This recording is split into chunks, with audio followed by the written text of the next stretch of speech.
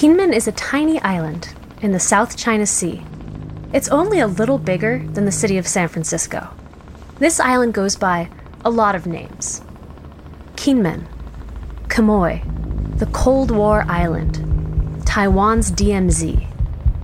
In 1949, this island was the site of a gruesome battle to decide the fate of China. The conflict lasted for years and years, and Kinmen was fortified to the teeth with bombs, tanks, and battalions of soldiers, and one very unique weapon, a 30-foot-tall concrete sound system.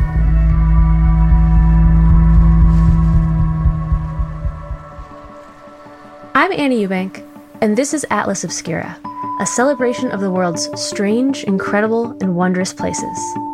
Today, we visit the tiny, bow-tie-shaped island between China and Taiwan. The story of Kinmen and its Beishan broadcasting wall, a weaponized wall of sound that still stands and still broadcasts today. That's after this.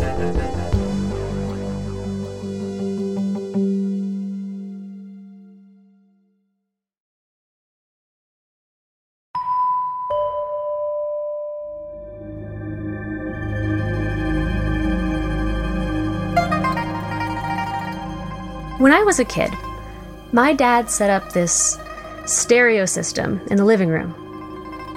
It seemed to have a really complex wiring system, and only my dad knew how to turn it on. But I remember that it had these two really big black speaker boxes.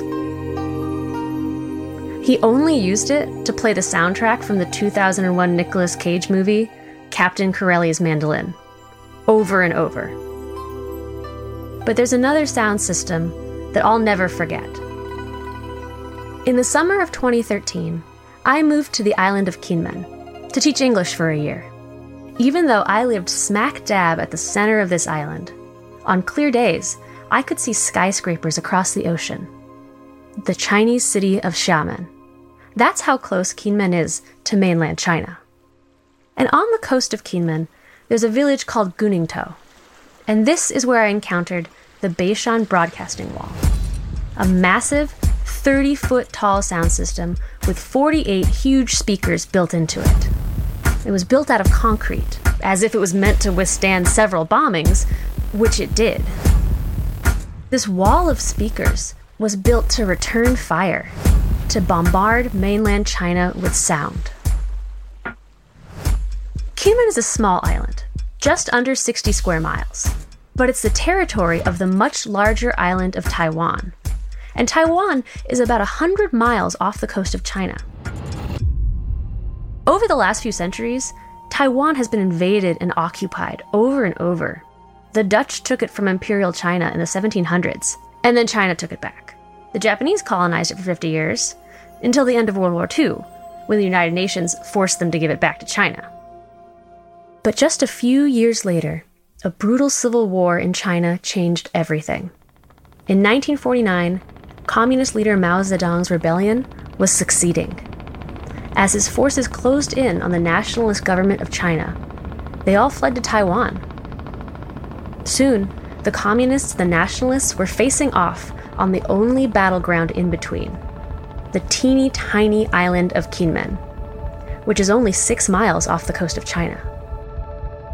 Kinmen, a small, sleepy farming community, suddenly found itself as the front line of one of the most shocking battles of the 20th century.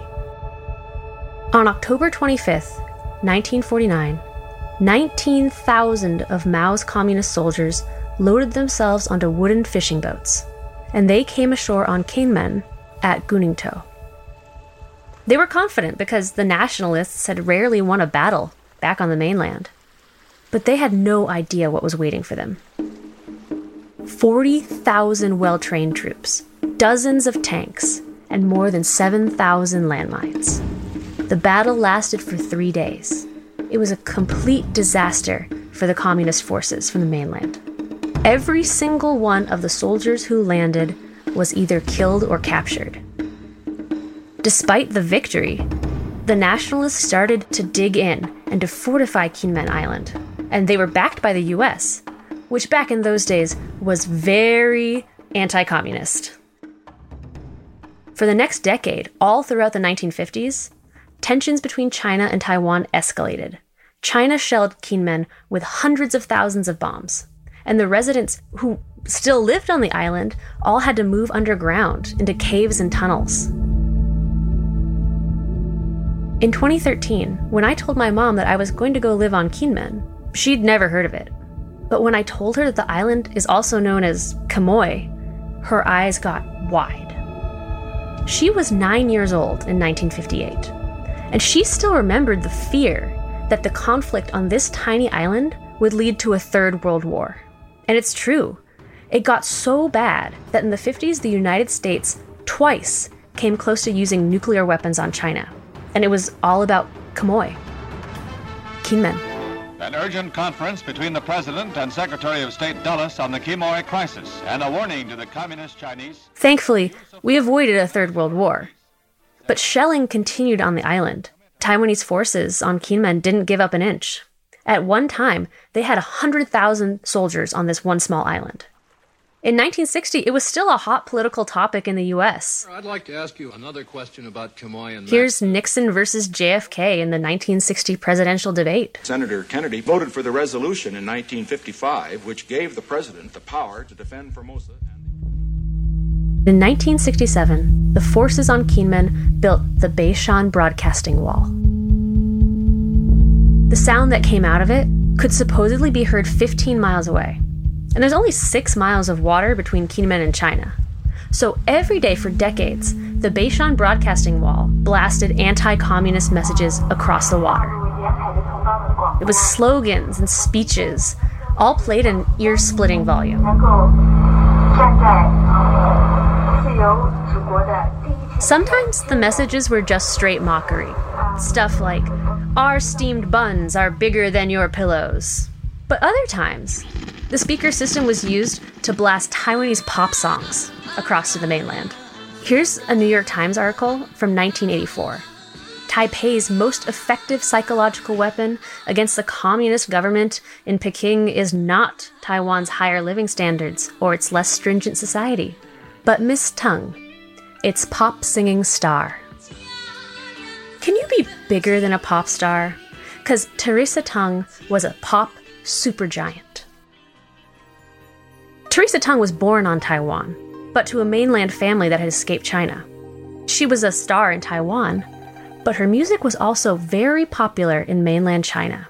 People passed around recordings of hers like contraband, because it was actually contraband. Communist authorities called her songs, such as "The Moon Represents My Heart," 月亮代表我的心. They called it unhealthy and bourgeois. And Taiwan did all it could to get her music across the water into China. They tied cassette tapes to balloons and floated them across. And they played her songs at top volume from the Beishan speakers.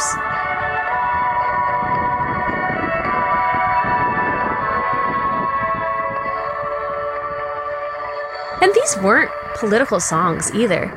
They were love songs. But they hoped that her popularity would sway Chinese hearts and minds. One day, in 1991, Teresa Tung actually visited Kinmen. She broadcasted live from another island speaker system. The speech started out by saying, "My dear fellow countrymen, hello. I am Teresa Tung." Sadly, Teresa Tung died at age 42, and this was in 1995, only 4 years after her Kinmen visit. But in that short amount of time, things on the island had changed completely. After 43 years, Taiwan finally lifted martial law on Kinmen in 1992, and the Beishan broadcasting wall had gone silent. People moved back above ground. Local industries flourished. And most of the soldiers left. And they left everything behind. When I lived on the island, almost 10 years ago now, I would climb onto the top of the old rusty guard towers on the beach. I would go inside the decommissioned tanks with their guns still pointing across the water. Sometimes I'd even walk through the abandoned barracks. The mattresses were still on the bunk beds, and sometimes the light switches would still work. And I wasn't alone in being curious about all this. In 2001, tourism from mainland China was finally allowed, and people began flocking to Kinmen to see where their fathers and grandfathers had fought. And actually, the Beishan Broadcasting Wall had a second act. In 2018, they turned it on again. This time, it was an art project. I felt a little bit humiliated that I probably know more about London or Berlin than this little county, which is in Taiwan, where I'm from. Ada Yang Kaiting is a curator and sound artist. In 2018, she and a collaborating French artist invited both local and Taiwanese artists here to sing and play music through the concrete speakers. It was an art piece that they called Sonic Territories. We all take inspiration from this giant brutal architecture because it's actually about war, because it's psychological war. This all happened at an all-day event. There was a tribute to Teresa Teng. An electronic musician played messages in Morse code across the water. Ada brought singers from Taiwan who had never been to Kinmen before, and they sang folk songs in front of the speakers. I also wanted to dedicate this project to my beloved uncle because he did his army service in Kinmen. And when my grandmother knows that my uncle is going to Kinmen, he cried because at the time the political situation was very intense.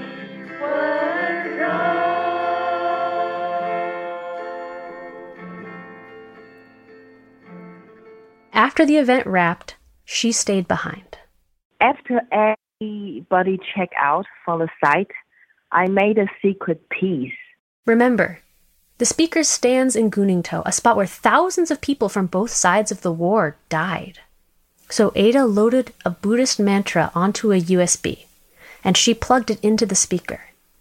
No one else was there, except, Ada says, for the ghosts. I played this Buddhist mantra to kind of comfort the passing souls there, ghosts there, and through the whole night, I let it play until the battery died out.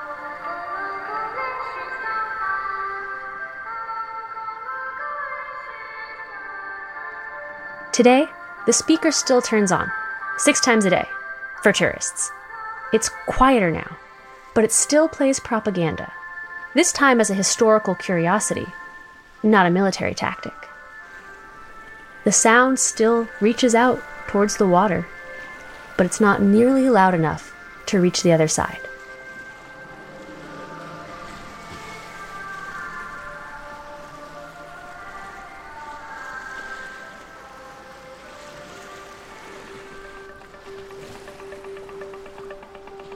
Thanks to Ada Yang Kaiting, whose project Sonic Territories is featured in this episode. Our podcast is a co-production of Atlas Obscura and Witness Docs.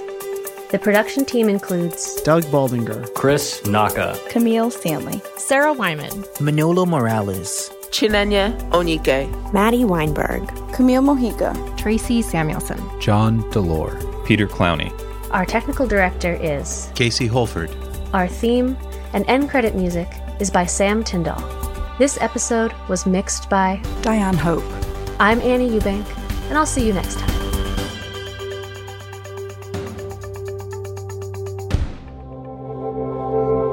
Witness Docs from Stitcher.